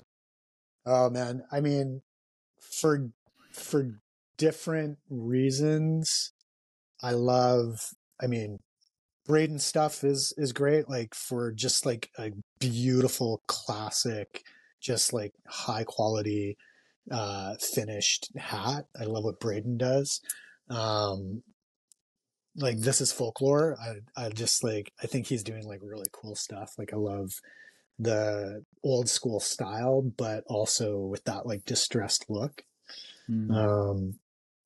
Alexander Westwood does like super tall, super wide, like tall crowns, wide brims. I'm like, I haven't done a hat like that yet, and I want to. If I just like finding a client that, that would rock that. But I just love those hats. Like I think they remind me of like old Western cartoons. Oh yeah, like, just like the like 10-gallon hat, just like really exaggerated, you know. Yeah, I don't know. I mean, like I love your work is really great. I don't follow Nick on Instagram. So rude. Well, I don't follow Nick because Nick blocked me, or somebody on his team blocked me. Oh, really? Yeah. Which was only like recently. I'm like, oh, that's weird. Is that right? Yeah. Yeah. I think some hat makers just do that, like where they just block anybody that, like, you can do a blanket sort of block anybody that's got like, that's a hat maker. I know other hat makers that do that as well. Yeah. I got blocked by Lone Hawk in the beginning. I was so devastated. Oh, really? Yeah. Yeah. Probably because I copied his work too much.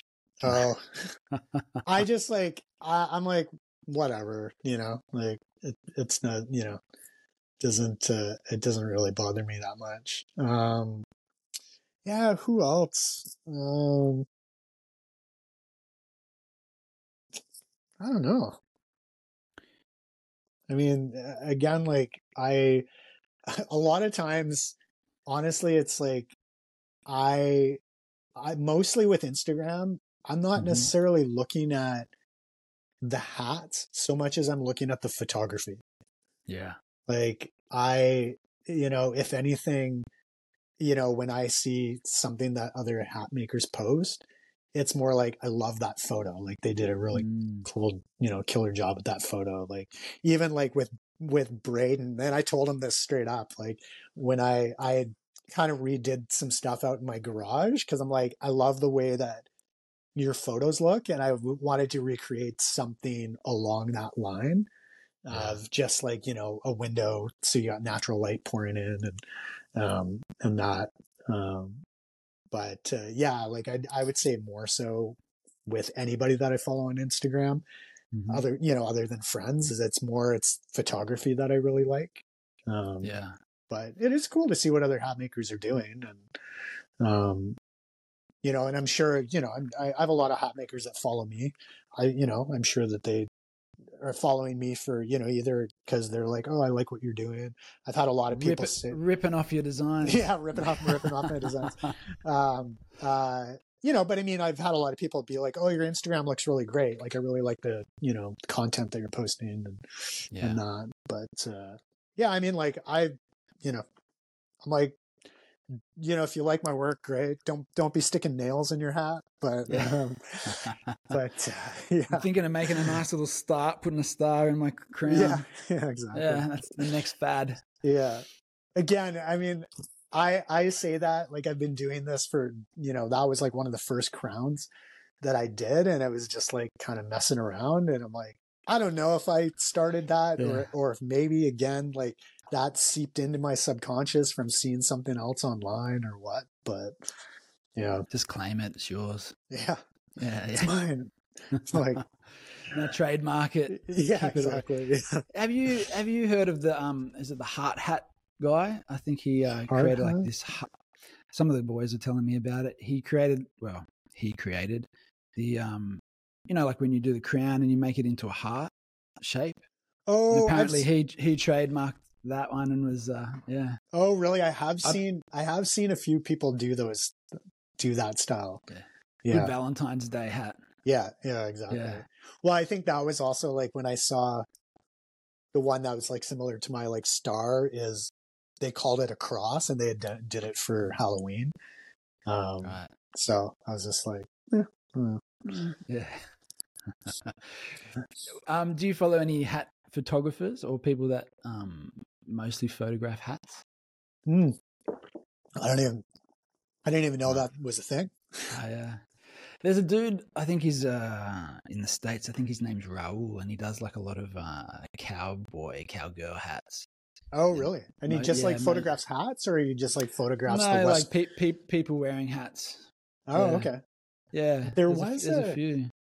There was an account that I was following years ago, like probably like when Instagram was first a thing. And I think it was like Babes in Hats or something like that. I don't even know if it's still. I don't know if it's Beards, Babes in Hats, maybe. Maybe that's what it was. Yeah. And yeah. It was something like that. He reposts people's hats. Yeah, exactly. Yeah. But I do follow some. I do follow some photographers that photograph like the Western world, like photograph cowboys. Right back. Okay. You can keep going. Oh. Yeah, like that photograph cowboys in the Western world. And again, it's just like beautiful work. And I think that's what has me more. I think that's what attracts me more is it's the photography more than necessarily, seeing the hats. So, yeah. But what makes a beautiful photograph for you? Oh God, so many things. I mean, a lot of it's just give us some tips. We need some more tips. A lot of it's just composition, lighting. I'm really more attracted to like dramatic lighting these days. Like I love what Jay and Ryan are doing with their like product photography. I mean, they've also got like Peter McKinnon, who's this like phenomenal photographer.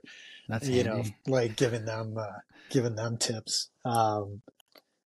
But yeah, like cause my style of photography, and this is outside of like my brand, like my hat brand and stuff, but my style of photography has mostly been like natural light. I very rarely shoot with studio lights. But now I'm starting to like go into that arena of shooting with studio lights and doing something more like cinematic. Like that's, I mean, if that's the way to describe it, is I like a more cinematic feel. Yep. Yeah. And with the photos, do you like hats positioned on something, or do you kind of like hats on people, like in a profile type?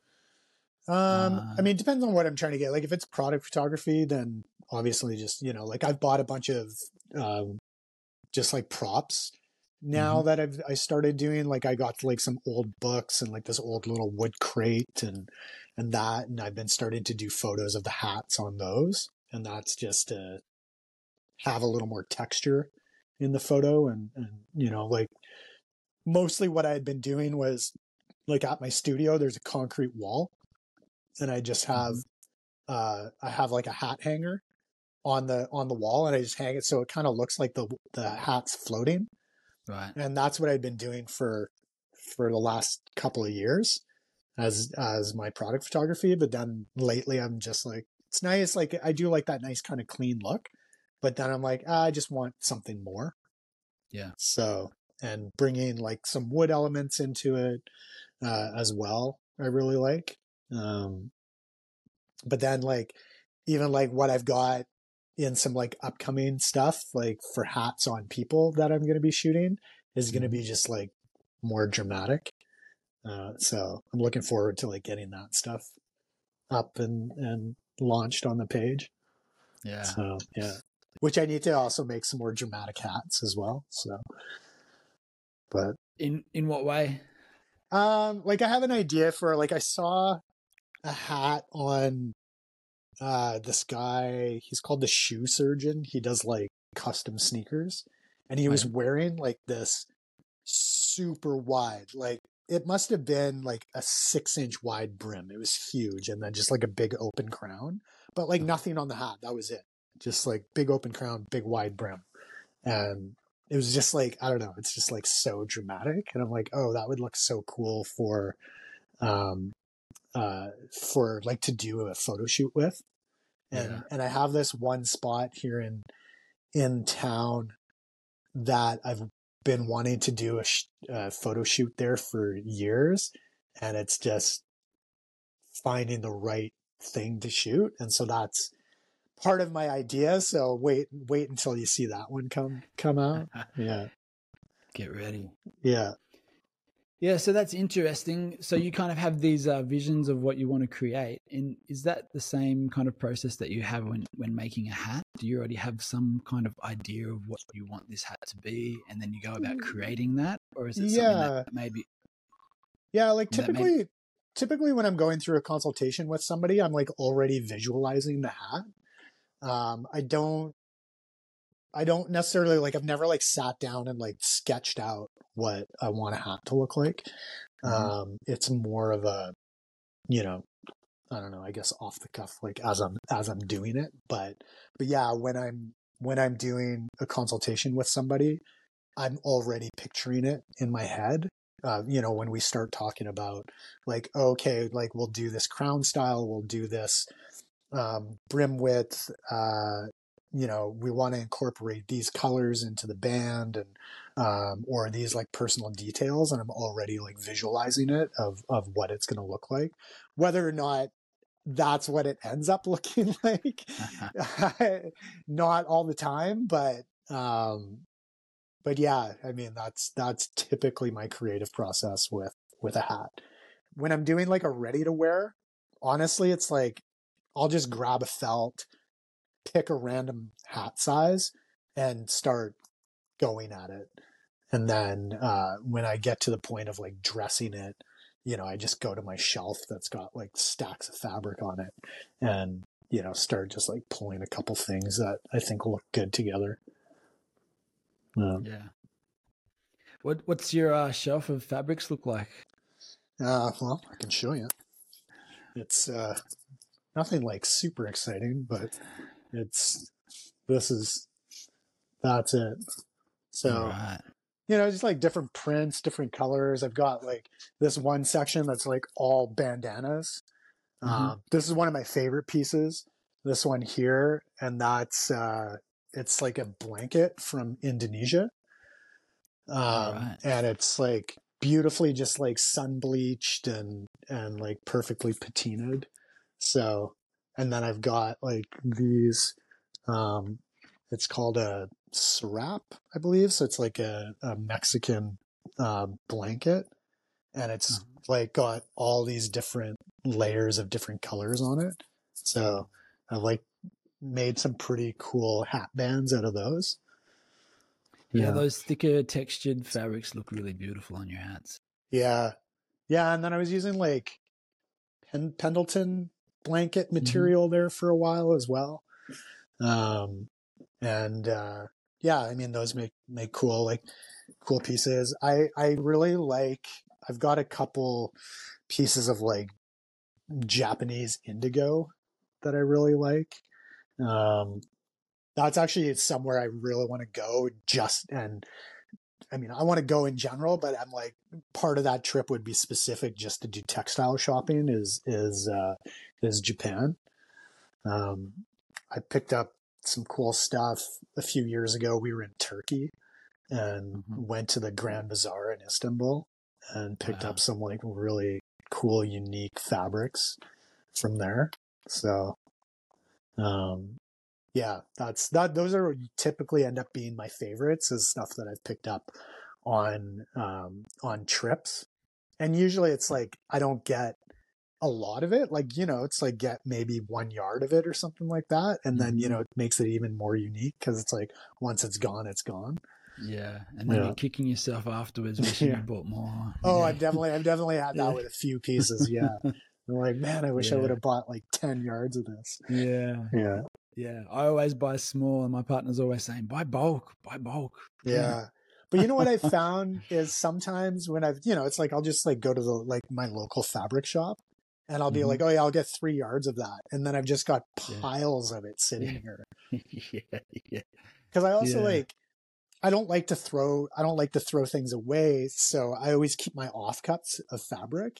And so I've got like 2 boxes of just offcuts that I'm like, I could just the offcuts alone. I'm like, I could probably make 100 hats with, you know, and not even like touch anything on that shelf. So, yeah. I do the same. I hoard and keep all this stuff for years, and then I never use it. I'm like, all right, this has got to go. And as soon as I put it out the door, then I need it. You know? It's just every single time. Inevitable. Yeah, that's just the way it goes. Yeah. I was like that. I was like that with my wood shop. I had literally like shelves of small pieces of wood that I'm like, oh yeah, I could use this to make like a handle for a tool, or I can put a bunch of these together and make a cutting board, or, you know. And then when I was closing up my shop, I literally just like, I would put stuff on Facebook Marketplace and you know, here, this pile of wood for free, and just have all these people come by and just like take all this stuff away. Yeah. So one question I like to ask everyone is, which person, past or present, would you like to make a hat for? Ooh, one person past, I actually did make a hat for, but if I got the chance to do it over again, I would have made it sooner. It was one of my really good friends passed away from cancer a few years ago, and he always wore hats. Like that was his silhouette, was him in a hat. And I went to visit him in the hospital, and I brought like the hat felt with me, and he put it on, like, and I'm talking like just like the big felt. And I'm like, how, like, here he is sitting in a hospital bed, you know, dying of cancer, and he puts this on, and I'm like, how do you look this good? And anyways, I got the hat like all shaped up, and it was the day before he passed. I went to visit him, and I mean, he wasn't even like, couldn't open his eyes, and I just like put it on his chest, and his wife put his hand on it, and she's just like, Jaxon brought you your hat, and he was just like touching it and said, oh, it's beautiful. And so he never got to wear it. So if I could go back and make a hat for somebody, it would be for him, like, and him like actually be able to wear it. Then presently, oh man, there's like so many people I'd love to make a hat for.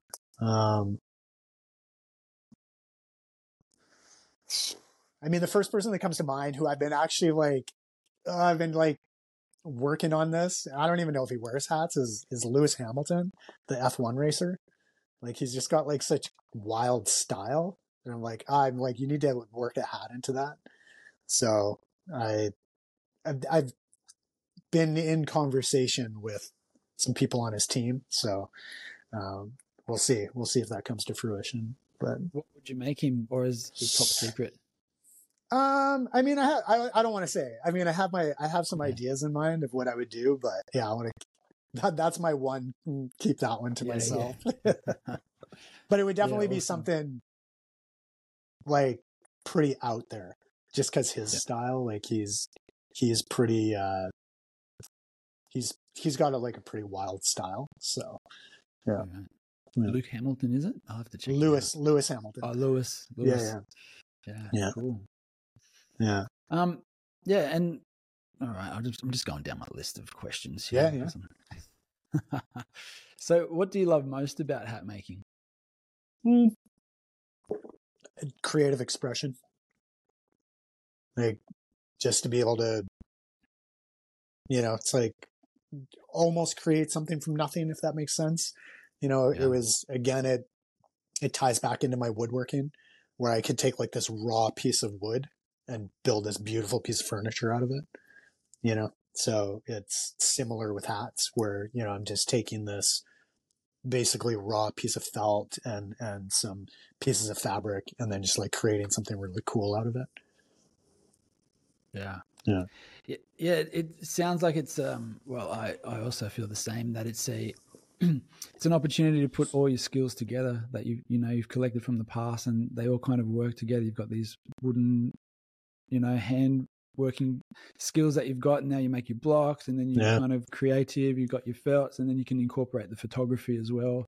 Yeah. With it, yeah. It's like a perfect little blend. Yeah. Actually, you're right. It's it kind of like hits everything, which is nice. Yeah. Well, it's even like pouncing. I'm like, oh, I didn't think that I would put my like sanding wood skills to use until I'm like sanding felts, and I'm like, oh yeah, it's actually not that much different. Like just like stepping through different grits of sandpaper. Yeah, and I saw that you got like the nice, is it DeWalt sander? Yeah, I got a DeWalt. I don't use that on every felt now. Mm-hmm.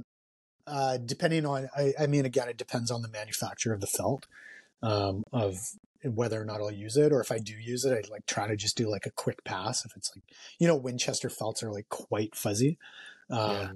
So, and I find you can be a little more aggressive with Winchester, but, other felt manufacturers, I find like you have to be pretty ginger with them. Like otherwise, it's like you're going to end up like pulling shellac out of it really quick. Yeah. So yeah, some felts I just do by hand now. Yeah. Yeah. I've been moving more towards that now too, just mostly doing everything by hand. Yeah, I saw that. It's a little bit more control and finesse to it. Have you tried any of the felts from Colombia? Is it Superior? No, I haven't yet. Yeah. I've been looking at their straws as well. Yeah, I've done a few of their straws. They're really nice, like the pheno quality. Like they're really nice. The colors that they offer are really nice too. And then I did a hat, like a dress weight felt of theirs, like 100x beaver. That's just like butter. Like it's so like smooth, and that took very little pouncing. Like it was just so nice. Yeah. How did you find them compared to, say, Winchester?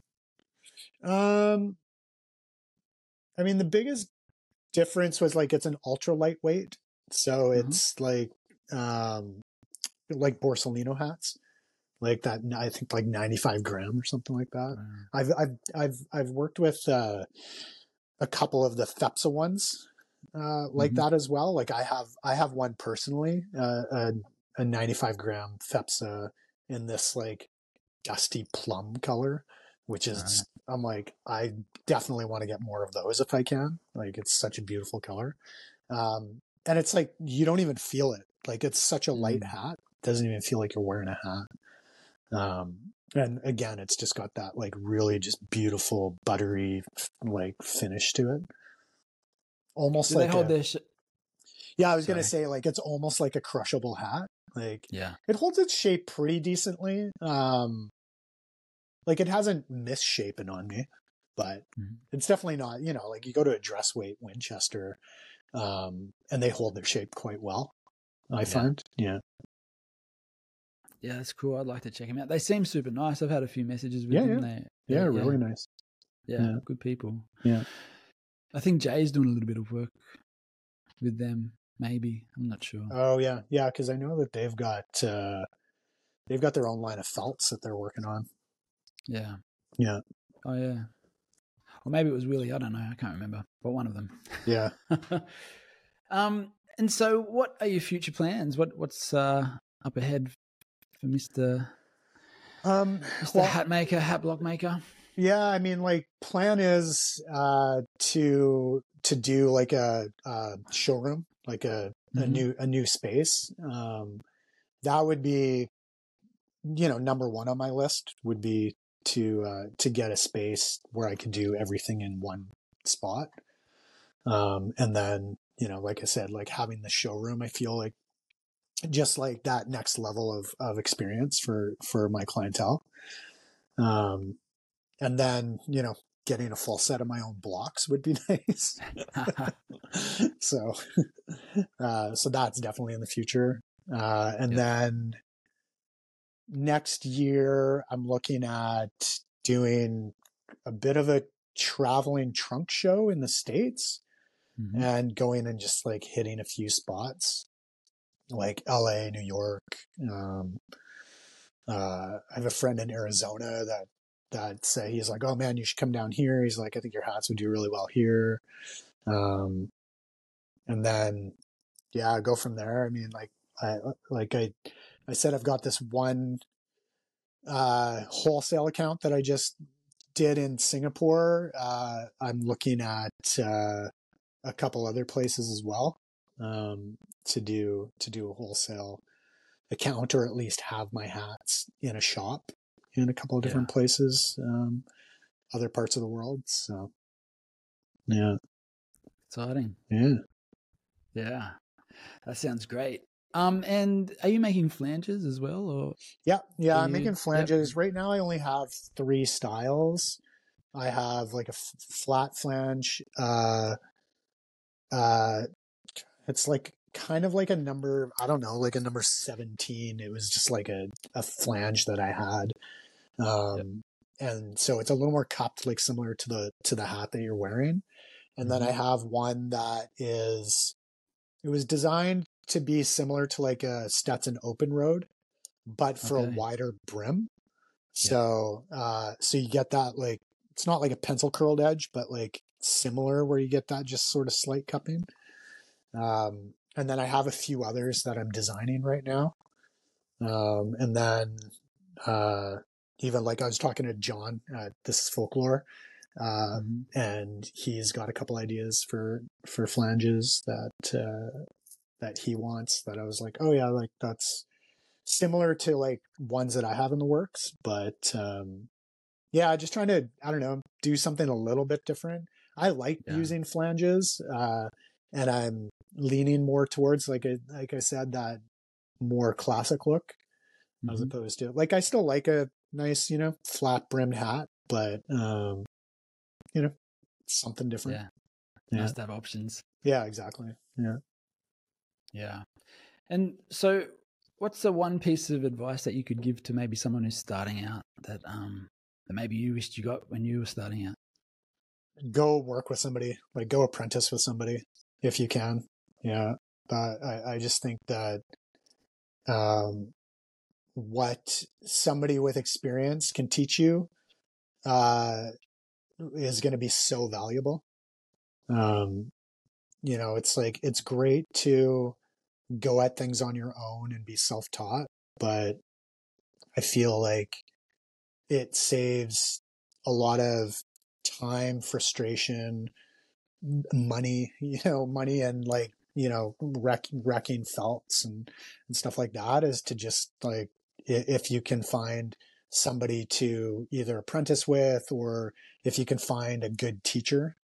Like I know there's a guy down, I want to say he's in maybe Arizona, Tom Hurt. I've heard he's really like he's a really good teacher. So yeah, I that would definitely be my number one piece of advice is like try to get in like learning with somebody if you can. Yeah. Yeah. Shorten that learning curve. Yeah, I mean it's shortened the learning curve, but you know, it's the same thing with me with woodworking. Again, I was self-taught with woodworking, and then you know, it's like you meet people in the industry that have been in the industry for a long time, and they can teach you one little thing that will make all the difference in the world, and you know, save you time, save you frustrations, save you possibly damaging whatever you're working on. Yeah, that's a good tip. So when you are offering your workshops, when am I offering? I've had a few people ask me, and I'm like, I feel like I would have a lot to teach, and I feel like every you know, like I think you'd said it earlier, it's like every hat maker has their own way of doing their craft. I definitely have my own way of doing my craft. I just honestly don't have the time to teach people. Like I'm too busy between, you know, working, making hats, but you know, just life in general. And I'm just too busy to take somebody on, because I feel like, you know, it's like, yeah, I could bring somebody in for like a weekend and teach them like basics, but it's like, if you really want to teach somebody, it's like, they'd have to come work with you for like 3 months. Yeah. You know, side by side. It's a lot of practice, you know, it's like, I think it's like learning any craft, you know, it just comes with practice. It's like learning to play the guitar. You know, it's like, you're not going to learn to play the guitar in a weekend. Like you got to spend the time practicing. Yeah. Put that time in. Yeah. Yeah. Which I need to do. Man. Yeah. I'm like, I need to spend more time playing the guitar. Yeah. Oh, do you play? No. Well, I mean, yes and no, but I mean, I need to spend the time. My wife got me a guitar for Christmas a few years ago, and lessons, and you know, it's like after the lessons, I didn't play it very much, and now it's like, I'm like, it's consistency and you know, repetition is what has you like be able to play. So it's time to get back to it. Back to it. Yeah. Awesome, bro. Yeah. Well, any final thoughts you'd like to share before we wrap this up? No, I mean, I appreciate, you know, you having me on here, and I appreciate the community that you're building with this. Like I said, I mean, that's for me, that's what I hold near and dear is community. And it's great to like see other hat makers come in and just like talk about their journey, and yeah, it's good. I like it. I'm really enjoying this. Yeah, man. Well, thanks for being a part of it and sharing and inspiring others too. Yeah, of course. Yeah. Happy to be here. Yeah, it's been awesome, mate. Where can everyone find you if they want to check out your work or see what you're doing? My Instagram, which I just finally took me forever to get changed, is at Jaxon Howell, and it's Jaxon. And then my website is jacksonhowell.com. And then, if you're ever in Vancouver, you know, look me up, come say hi. Awesome, mate. Yeah. Well, thanks again for coming on and sharing your thoughts and time with us. And, of course. Love to have you back on down the track. Yeah, anytime. Let me know. All right. Thanks for tuning into this week's episode with Jaxon Howell. You can check out Jaxon's work at jacksonhowell.com and also on his Instagram at Jaxon Howell. Shout out to our sponsor, Hatblocks Australia. If you need some timber hat blocks, hat tools or flanges, be sure to check them out at hatblocksaustralia.com.au. They do free shipping worldwide. They've got a lifetime warranty on all their products, and they're happy to help you work out what you need and what's going to suit you best. Make sure to follow us on Instagram at the Hatmakers Podcast, and also subscribe to the show on Spotify or Apple Podcasts. On next week's show, we're chatting with Austin Zito from the Zito Hat Co. We had a great chat earlier this week, and it's going to be another banger. Thanks again for listening to this week's show. My name is Jack, and you can check out my work at Creatures of the Wild Unknown. Looking forward to catch you guys again next week, and until then, keep on hatting.